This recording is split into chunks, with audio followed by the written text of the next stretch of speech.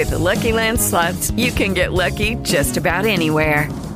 This is your captain speaking. We've got clear runway and the weather's fine, but we're just going to circle up here a while and get lucky. No, nothing like that. It's just these cash prizes add up quick. So I suggest you sit back, keep your tray table upright, and start getting lucky. Play for free at LuckyLandSlots.com. Are you feeling lucky? No purchase necessary. Void where prohibited by law. 18+ terms and conditions apply. See website for details. Welcome to the LifePoint Palm Bay Sermon Podcast. We encourage you to make copies of this message, but please don't charge for those copies. If you'd like to know more about LifePoint Palm Bay, please visit lifepointpb.com. It's good to be here this morning. If you need a Bible, just wave. Maybe you've forgotten yours somewhere, just wave at one of our ushers as they walk by, and they'll be happy to pass one to you. And you can turn over to Hebrews chapter 4. If you have a Bible, we're going to be there in just a minute. Before I do that, God is doing so many neat things, awesome things that He's up to. And this week, just to watch Him at work and continuing just to reveal Himself and to set people free. And there are a lot of testimonies about it. You'll hear more and more in the days and the weeks ahead. But I wanted you to hear something and see something, because this one had a picture to go with it. Laura, where are you at? Where are you at, Laura? Where? Oh, there you are. Come on up. Laura, not only was God doing new things in Chuck and Laura this week, but also as Laura was at work, and she told me a story about someone that was really incredible, and I wanted to share it with you. Is that on? Let's see if it's on here. Yep, you should be on. There you go. Am I live? Yeah. So I have... Whoa. I have the privilege. Hold it closer. Woo! You can turn me off, guys. Hold yours. Okay. So we learned some new tools this last week, and I took them to work with me. And I do have permission to share this story. I have a young woman right now that I've been working with. She's about 25 years old, and she came to me unable to basically speak to me. I couldn't get her out of her room. I couldn't get her to speak at all. Her heart was completely shut down, locked. Had been for quite a while. We started to discover that she was raised with a very critical, expressive, demanding, controlling father and a very disconnected mother. And I wouldn't have had that language, honestly, if I hadn't done the Caring for the Heart. I mean, I had some of that language, but it really solidified for me what I was looking at. And so I thought, well, you know, what would I have to lose? You know, why don't I just have her spend some time with God and just ask God to help her draw a picture of her pain. And then I asked her that when she got done drawing that picture, if she would then draw a picture of her heart, if God had healed her heart, what it would look like. And so, is it up there? I'm not seeing it. It was very powerful for this young woman. She actually drew a heart, and in the center of the heart was a black hole. And she said it was just empty and alone and. There it is. Okay, so you see the first heart up on the left is the empty, lonely, hurting, sad, angry, and hopeless. And that's how she came to me. I mean, severe depression. I don't think I've seen this type of severe depression twice in the 7 years I've been doing this professionally. Just severely depressed. And when she came into my office to share the picture, there was something that had changed in her because there was a happiness that was on her. And she shared her heart with me, and she shared the first heart, and then she shared the second heart, and she said, you know, what God showed her is that her heart healed, is there's inner peace and there's happiness, and that in the middle she's complete and accepted and whole and loving. And I asked her, I said, so how's your depression today? And she says, I don't feel it at all. She said, all I feel is happy. And I was like, you know, me of little faith, it's like, you know, right, like this is going to last. Right. We're checking with her the next day. So the next day I go back, so how are you feeling today? Happy? I'm like, wow, this is really awesome. So God really met you in your pain and brought you out of that dark place. And she goes, yeah, I can't explain it, but it's just I feel happy all the time now. It's just so amazing. So we're just so blessed to have Caring for the Heart here, and we're just excited to be able to use some of these tools, and hopefully you're going to be able to have the experience yourself. Thank you.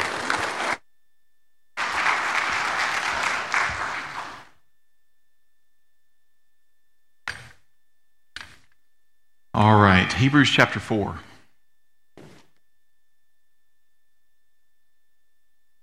On Wednesday, it's been a very full week, started actually last week, prior to last Sunday, and very full and all kinds of things going on. Do I need to switch, Chris? Is it going to pop? All right. Sorry about that. We will change here and do something different and see if we can figure out what's going on later with that. But on Wednesday of this week, just a few days ago, it was finally quiet one morning. I was here and counselors were back in their rooms and everybody else was in different places, and I sat down and it was quiet. There was nobody, just me. And that hadn't happened in several days, and so I just sat down before the Lord and I thought about today, and God was and is doing incredible things in people's lives, and I'm like, Lord, what do you want to say to your people on Sunday? Where do I go? I mean, all of this, there's so much, and it's so full, and I'm so full, and I'm also, Lord, my brain is just kind of shot in all of this, and what do you want to say to your people? Where do you go? And the Lord prompted with a phrase. I knew it was in Hebrews. I didn't remember exactly where, but this phrase came to mind. It was actually the first part of this verse. I'm going to read it out of the New Living Translation, if it's a little different than yours. But it was really the first part. I'll read the whole verse, but it's just really the first part that God spoke. God's promise of entering his rest still stands. That's what he said. Troy, that's what I want you to tell him. God's promise of entering his rest still stands. It goes on, it says, so we ought to tremble with fear that some of you might fail to experience it. Often, depending on the translation that you look at, it'll emphasize the fear and the tremble and all of that. But the emphasis in the verse, and if you look at the Greek, the emphasis is on the promise, not on the fear. But he is saying, he's not saying he wants you to walk around in fear. What is he saying? He's saying, if you were going to fear something, which he doesn't want us to, because the scripture is very clear, over 400 times he tells us not to fear. But if we were going to fear something, if there was something that was going to make us afraid, this is what should make us afraid, the thought that we might not enter into his rest. That should make us afraid. It shouldn't make me afraid about relationships, where they are today or where they might be, or finances or health or all those other things. Jesus, he's going to take care of all those things. But he says, there's something you want to be afraid about? There's something that, if anything were going to move you to fear, this would be it. There's a rest that still stands, but some won't experience it. Now, as you read this, you may think that he's talking about being saved, our initial conversion experience. But if you read through the chapter, you're going to find that he's talking to believers here. Matter of fact, he talks about in verse 3, he talks about to those who have believed. And verse 11, again, you're going to see over and over again. And then when he gets to the end of the chapter, in verses 14 and 15, you will see clearly he's talking to believers. There's a rest that he's talking about that's for believers, that's for you and me. That's more than just, I believed in Jesus and so I'm going to heaven when I die. There's a rest for today. When this starts, if you read this in other translations, the first word in verse 1 is therefore. You all know, we've talked about this, that when you see therefore, it connects, it's a connecting word to what was just said. In chapter 3, the writer of Hebrews is laying out the children of Israel and what took place. And we're not going to go back and read all of chapter 3. You could read it on your own. But let me tell you what's happening in chapter 3. He's telling the story of the children of Israel. They're being led out of Egypt. Everything that's given to us, according to 1 Corinthians 10 in the Old Testament, is a foreshadowing. It's a picture. It's to help us understand who God is and what Jesus is all about and what he is doing, what he's going to do and what he is doing. It's a picture for us. It's there, according to 1 Corinthians 10, it is there as an example to us, as this revelation of God and his plan in our life. We know that the children of Israel were in Egypt, in slavery, in bondage. We know last year when we were going through the 7 feasts, we talked about that Passover being the first feast. And they were led out of Egypt on that Passover evening by the shedding of the blood, the sacrifice of the perfect lamb, the blood put on the door. And then the death angel passed over, and then they were led out of by the Lord, out of Egypt, out of the world, out of bondage, out of slavery. And he led them out, but he didn't just lead them out to let them wander around. He led them out so he could lead them in. That was his purpose. He didn't just want to get them out of Egypt, he wanted to get them into the promised land. And so for you and me, he led us out of bondage. If you're a believer in Christ today, if you're born again, if you've been converted, he led you out of bondage. He led you, the scripture says he took you from the kingdom of darkness and put you in the kingdom of his dear Son. That's a reality, that's a spiritual reality that has taken place.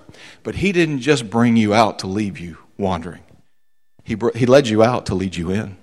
Where did he want to lead you to? Rest. Rest. There remains the promise of God of entering his rest still stands. It still stands. The children of Israel left. They didn't make it into the promised land for 40 years. The scripture tells us at the end of chapter 3, Hebrews chapter 3, it says it's because of their unbelief that they didn't enter in. Because they couldn't believe or wouldn't believe. And they wander around and they go through all of these experiences. Now, by the way, you say, but Troy, isn't the promised land a picture of heaven? That's what I was taught growing up. That's what I was taught as a kid. As a matter of fact, I remember as a little kid, my grandparents were from rural Mississippi, and we'd go visit them quite often. We'd go to a little country church, and we'd sing out of the Stamps-Baxter hymnal. How many know what a Stamps-Baxter hymnal is? There's a few of you. There's a handful. And the Stamps-Baxter hymnal, the thing that was unique about it, most of the songs were written in the 20s and 30s and 40s during the Great Depression. And because of that, there are a lot of songs in that hymnal about heaven. You look in a hymnal today or look in songbooks and different things, we don't talk a lot about heaven because Americans think we already have it. They really do. We really do. Why would I want to go somewhere? This is good. I just want to have heaven here. But in those days, they talked a lot about heaven. I remember as a kid, there was a song, on Jordan's stormy banks I stand and cast a wishful eye to Canaan's fair and happy land, where my possessions lie. You remember that song? Anybody remember that song? All 6 of you. Okay. I am bound for the promised land. And that's how it went. Oh, I have you sing with me, but none of you know it. All right. By the way, the theology of that song's all wrong. It was a great song we sang. I remember as a kid singing that song, but the theology's wrong. Heaven is not the promised land. My possessions don't lie there. I have a spiritual inheritance, but according to Ephesians, it's already mine. It's already mine. The promised land was not a picture of heaven. You say, well, Troy, how do you know that for sure? Because Revelation tells us that when we see Jesus face to face, when we are with him in heaven, that there will be no more war, no more pain, no more tears, no more sorrow. None of those things will exist. But in the promised land, all those things existed. Every single one of them. The promised land was not a picture of heaven. The promised land was a picture of a place on this earth where the people of God who were called by God could come under the rule of God and experience the pleasure and the joy of God and be a testimony to everyone else of how great our God is. That's what the promised land was. Now let me ask you, there was a territory, there was a land, there was a place for the children of Israel under the old covenant where this took place. Under the new covenant, where do you think this place, this territory, this land is where God wants to establish his kingdom, where he says, I want to demonstrate who I am so that the people of God live under the rule of God and experience the joy and the pleasure and the freedom and the rest of God? Where do you think that is? In us. We are the temple.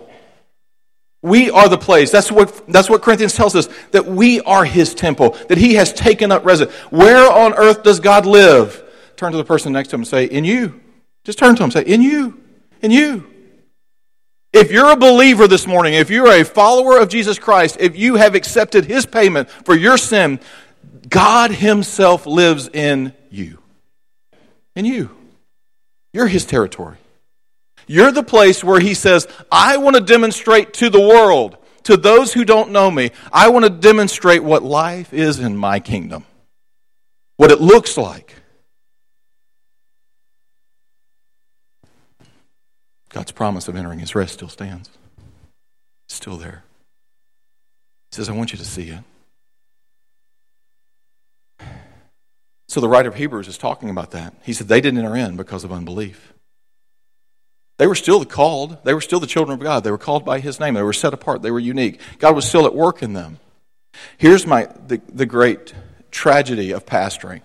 My experience is that I meet many Christians who know Jesus. I believe when I talk to them, I believe they know him, they've believed him, they've accepted his atoning work for their sin. And yet, the rest that he offers so often we fail to experience. I did for a long time, and still do today, if I forget, if I don't believe. I still today, I can miss his rest. But it's there. I want you to, as I was looking at this, I was thinking, Lord, what is rest? What does that word rest mean? And I went through it, said, well, it's the place of rest where you cease from labor. I thought, okay, that's fine. Kind of this typical thing. But then I kept reading in this word dictionary, in this Greek word dictionary, and it gave some synonyms and things, and then it began to click with me, and it really helped. I want you to see this. I just took this right out of this word dictionary I was looking at. And they use synonyms, not English synonyms, Greek synonyms. They use Greek words for this Greek word as synonyms. Notice here, quietness, loitering, leisure. See, loitering seems bad. We're not supposed to loiter, are we? Loitering, just loitering and leisure. I mean, literally, just loiter and leisure. That just seems wrong. You shouldn't do that. God wouldn't want you to loiter and leisure. That's the synonym. Recovery of breath. Revival. Revive what was once alive and now is depressed and oppressed and shriveled up. He said, I want to bring it to life. Notice what he says here, not primarily the cessation of work. He says not just stopping work, which is what we normally think of as rest, with the resultant rest, but the restoration of lost strength and inner rest experienced simultaneously in the work. Isn't that good? That doesn't mean, or that means I don't have to take a week off and go away from everything that's causing pressure in my life in order to have rest. I can have it right in the middle of the very thing that God's called me to. Actually, I can have it right in the very middle of pressure too, by the way. I'm going to make a distinction this morning between pressure and stress. Stress is damaging and destructive to you and me. It's not a good thing. Do you realize that many of the number one selling prescriptions in the United States are designed to deal with stress? We are a stressed out nation.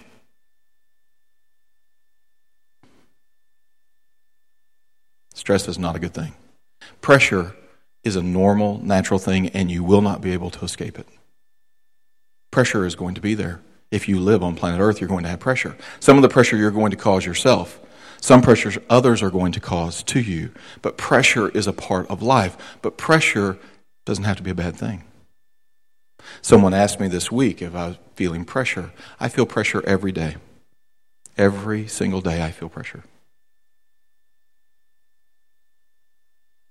So do you. I'm not alone in that. Anybody think back to a day this week where you didn't feel some kind of pressure? Anybody? See, look around. You see anybody's hand? No, I don't see a single hand. Pressure is a way of life. It's going to be there. But what I do with the pressure determines whether or not I experience rest. That's the key to all of this.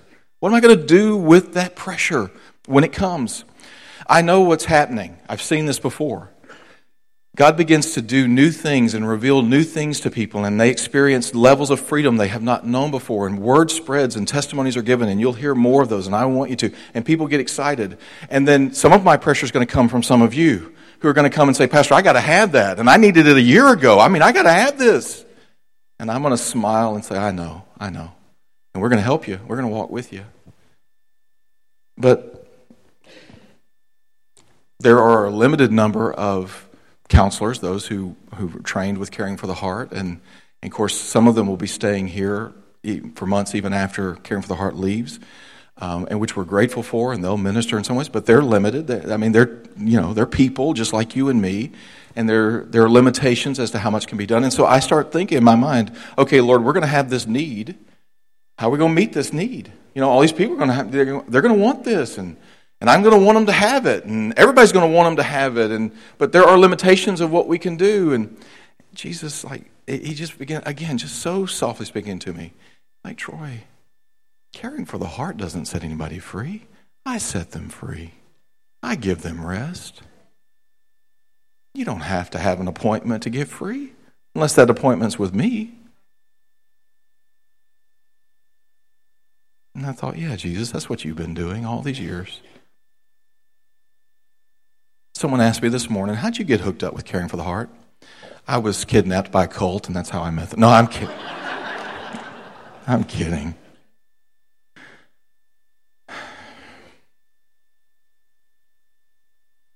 16, 17 years ago, John and Barb came to the church where I was on staff, and began to share, and they did a seminar there kind of similar to what took place here this week. And during that week, John met with everyone who was on staff. He wanted to take the test, which probably some 70 of you have taken this week, the Taylor Johnson.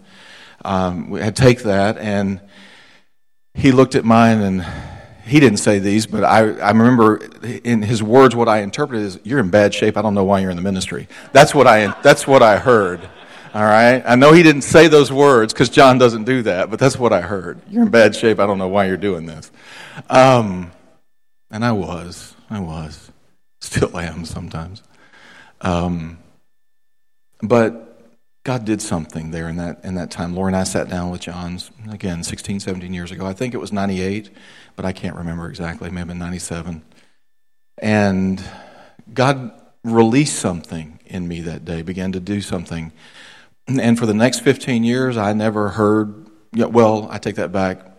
For the next year or so, Lori and I, we led worship for one of their conferences for Caring for the Heart and did some things. But after that, I didn't talk to John, didn't hear from John, wasn't really connected with any of this, nothing. And then in November of 2013, one day I'm walking down the hallway, and I hear a voice and think, I know that voice. And I think Paul or somebody had bumped into them, and that was John. He just was here locally and stopped in. We sat down and talked, and he began sharing what God had been doing over the last 15 years. And as he shared, my heart was stirred because I thought, Lord, this fits in with what you're doing here. This is what you've been doing in me. Now, I want to tell you something. All of us are a work in progress, okay? We're all in process here, every single one of us. But I had this little session with Lori, and I sat down, and I don't remember him saying anything to her. I was the one that was messed up, so he spent all his time talking to me. And we walked out of that, and God had done something, but I didn't have any more counseling. I didn't learn any more. All the stuff that God did for John in those next 15 years, I didn't know anything about it. But when he showed up in my office and he began to share about what God had been doing in his life personally and in the ministry and what he was seeing and how effective it was in setting people free, I knew that the Lord had been preparing. He'd been working in me. He'd been working in us as a church to prepare us for this. And when I thought about that, I realized you don't have to have a man or a method to be free.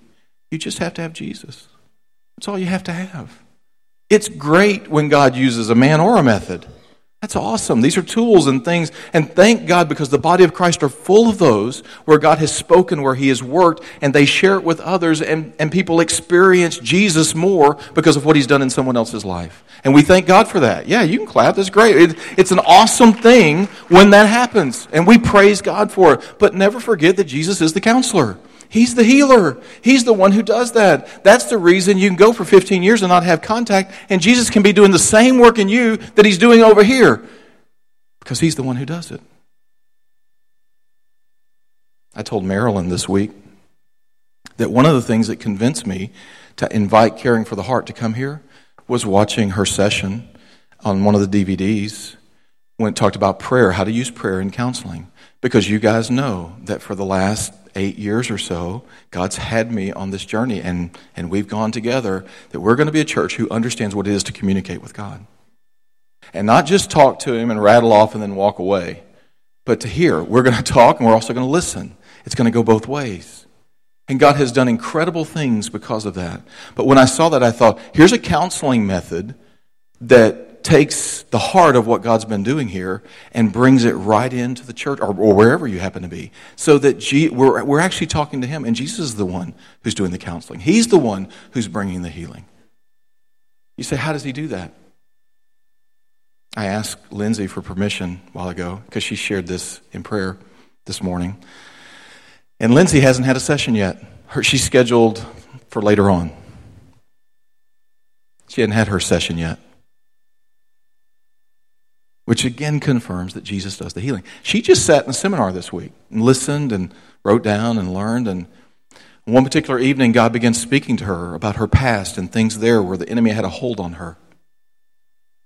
And so she did what John said. She just took the list and went through, and God began to bring things to her mind, and she just went through that. She brought it before the Lord, just presented it, repented of it, asked Jesus to come in and to speak, to bring healing. And then she did a very simple thing that she learned in the seminar.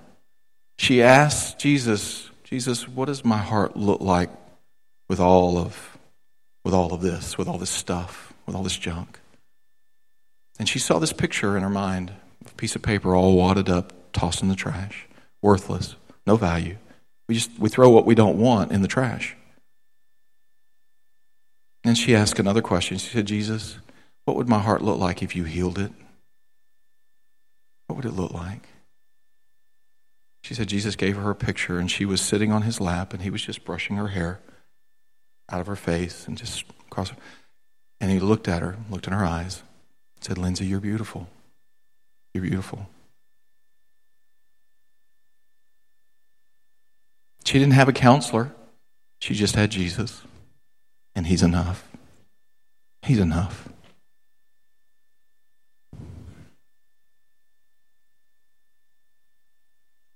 I want you to see a verse.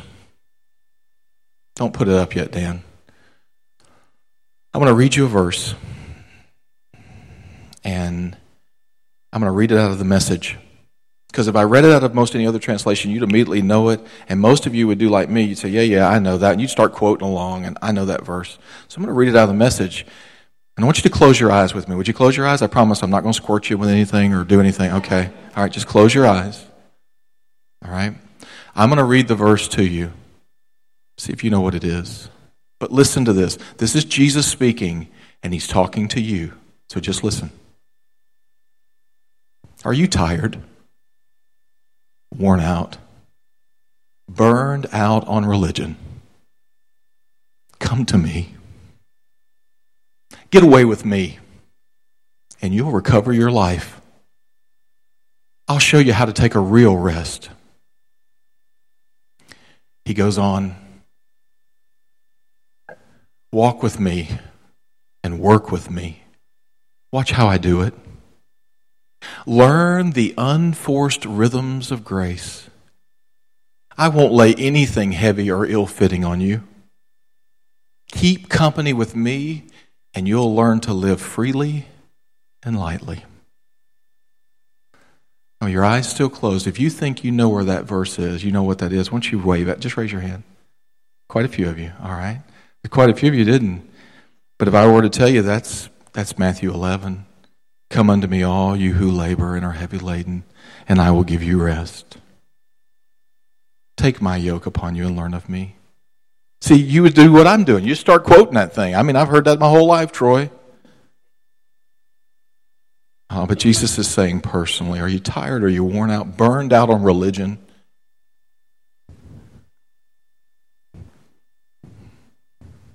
Come to me. I've told you before, it's pretty common now around the church because I've shared it with you all publicly, but one of the places I love to go when I feel pressure is I go out under those trees. I come to the trees. It's not the trees. The trees don't have magical power. It's Jesus. I just meet Him there. I just stop and I listen. I get away. I pull away from all the other stuff. I pull away from the pressure because pressure is a part of life. It's there. And I come to him. And I want to show you something. Actually, Andrew and Sam and Austin, can you guys help me? Can you get this table in this bag and bring it up here for me? That'd be great, guys. These strong young men. Just bring it right on up here, guys.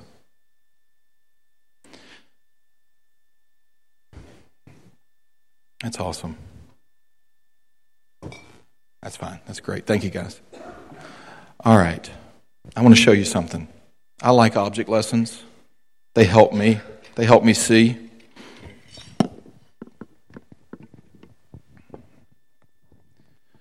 I'm going to put this on the stand, Chris, so I have my hands free.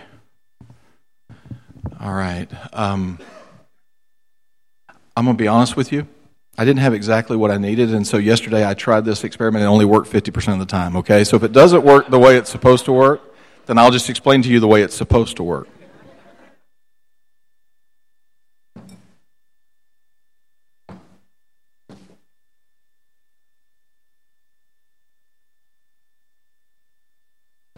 All right.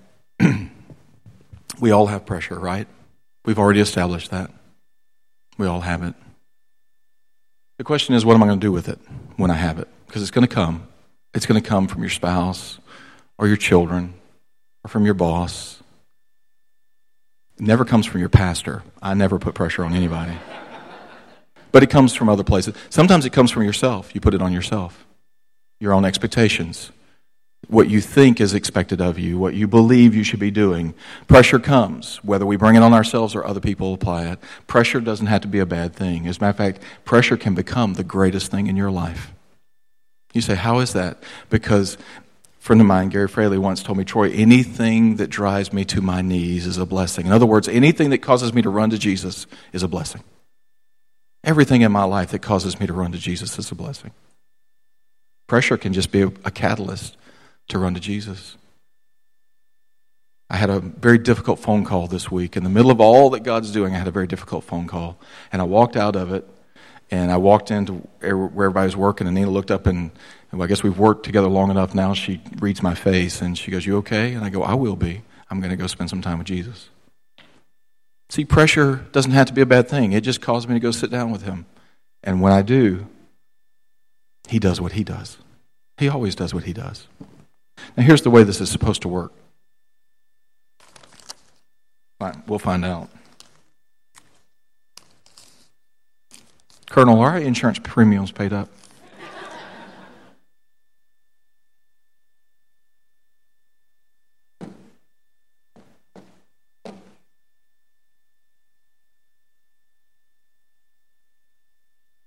Hey, Andrew, would you come back up here and help me, buddy? I may need more hands than I have. Why don't you come over here on this side.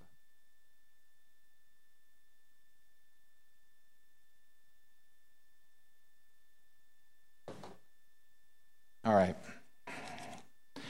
We talk about turning the heat up. When we turn the heat up, there's pressure.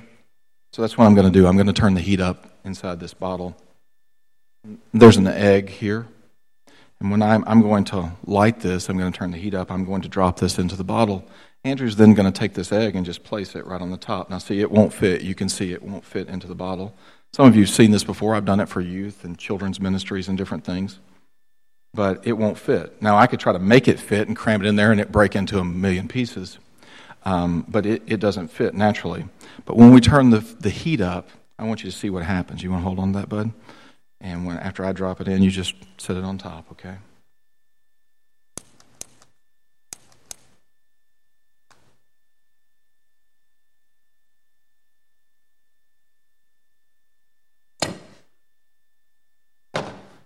Now, this did what has happened repeatedly to me over the last few days. It broke apart in the process of going through the hole. So now I have to describe to you what should happen. You want to try again? I brought a second bottle. We will try one more time. Here you go.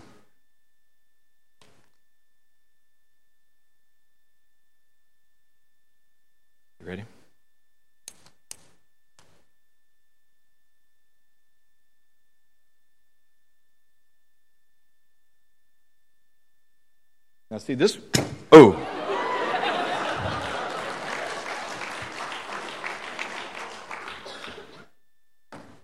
This one may have stayed together enough for me to demonstrate the other part. Pressure often does this for you and me. It entraps us. It sucks us in. One of the reasons I love this illustration, it has so many spiritual analogies to it. But this is what pressure often does in our life. The fire gets turned up, we get sucked in, we feel oppressed, we feel burdened, we feel beat down, we have all of these things that happen in our life. We feel trapped. Anybody ever, pressure comes on you and you feel trapped and you just want to run away? Yeah. See, that's what happens. Now here's the problem.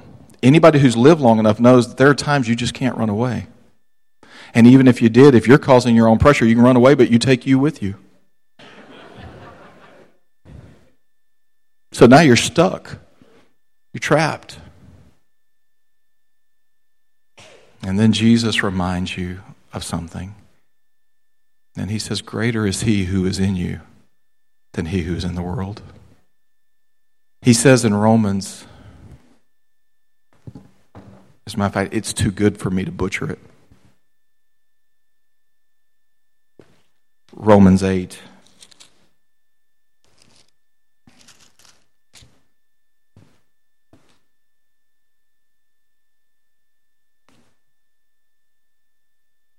Who is it that condemns?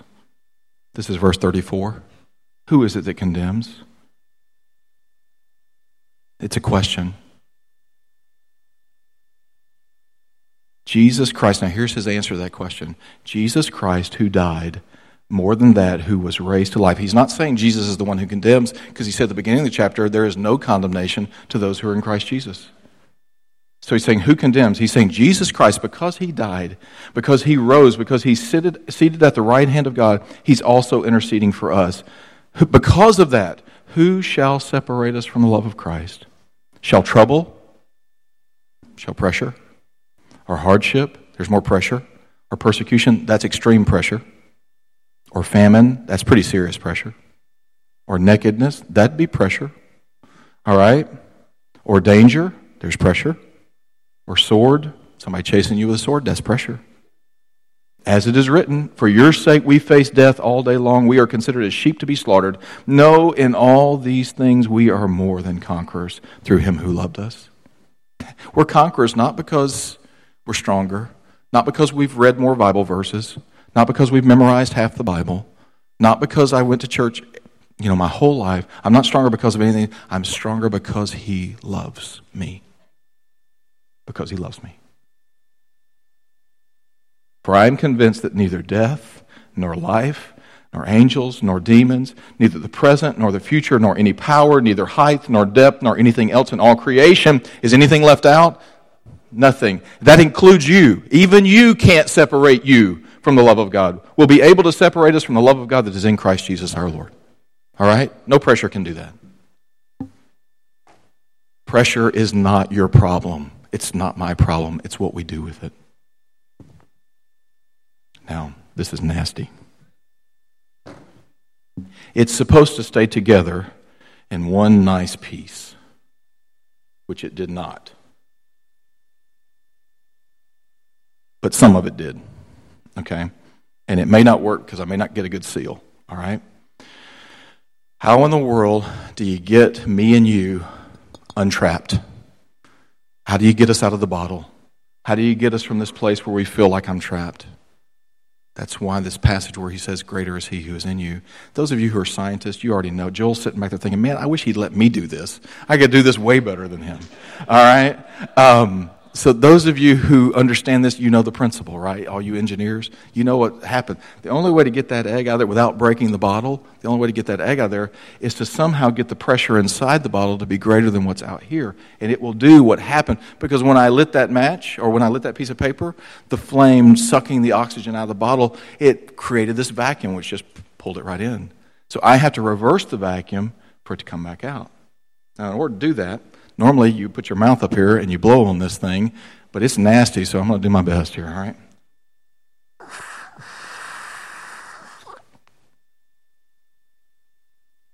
It's not going to let me make a seal, I don't think. It is going to let me make a mess, but not a seal. All right? Take my word for it. Go home and watch it on Google, all right? It will do that. You'll cause it.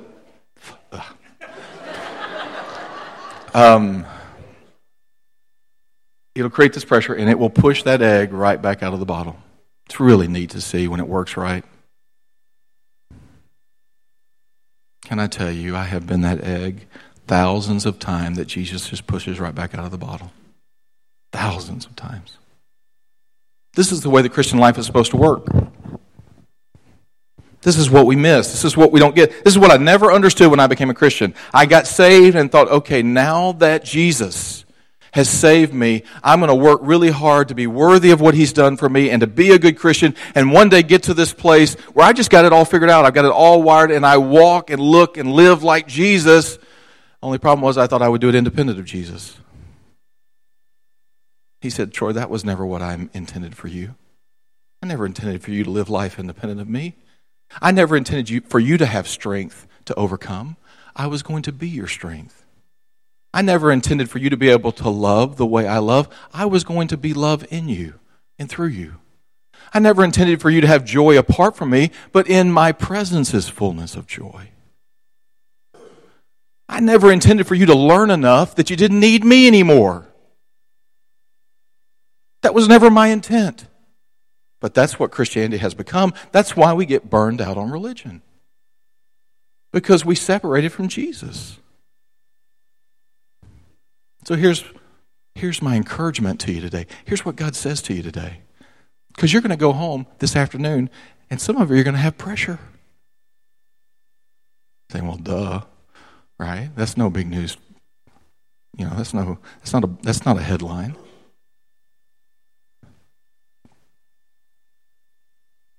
But what that pressure will do, if we drop into our old patterns, I'll get discouraged, or I'll get depressed, or I'll get angry, or I'll hurt somebody else because I'm hurt. I'll say things that afterward I regret.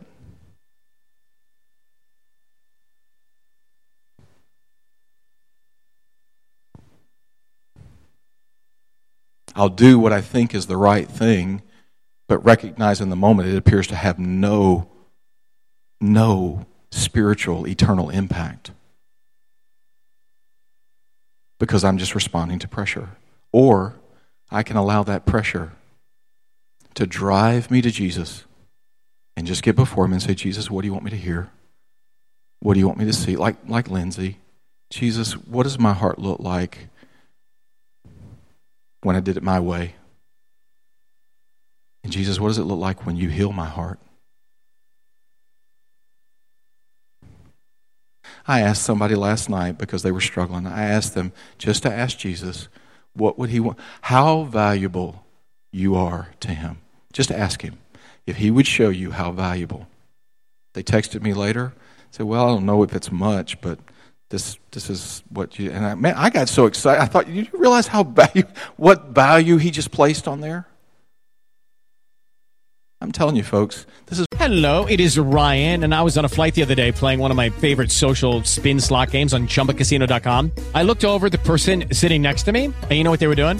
They were also playing Chumba Casino. Coincidence? I think not. Everybody's loving having fun with it. Chumba Casino is home to hundreds of casino-style games that you can play for free anytime, anywhere, even at 30,000 feet. So sign up now at ChumbaCasino.com to claim your free welcome bonus. That's ChumbaCasino.com and live the Chumba life. No purchase necessary. VGW Group. Void where prohibited by law. See terms and conditions. 18+.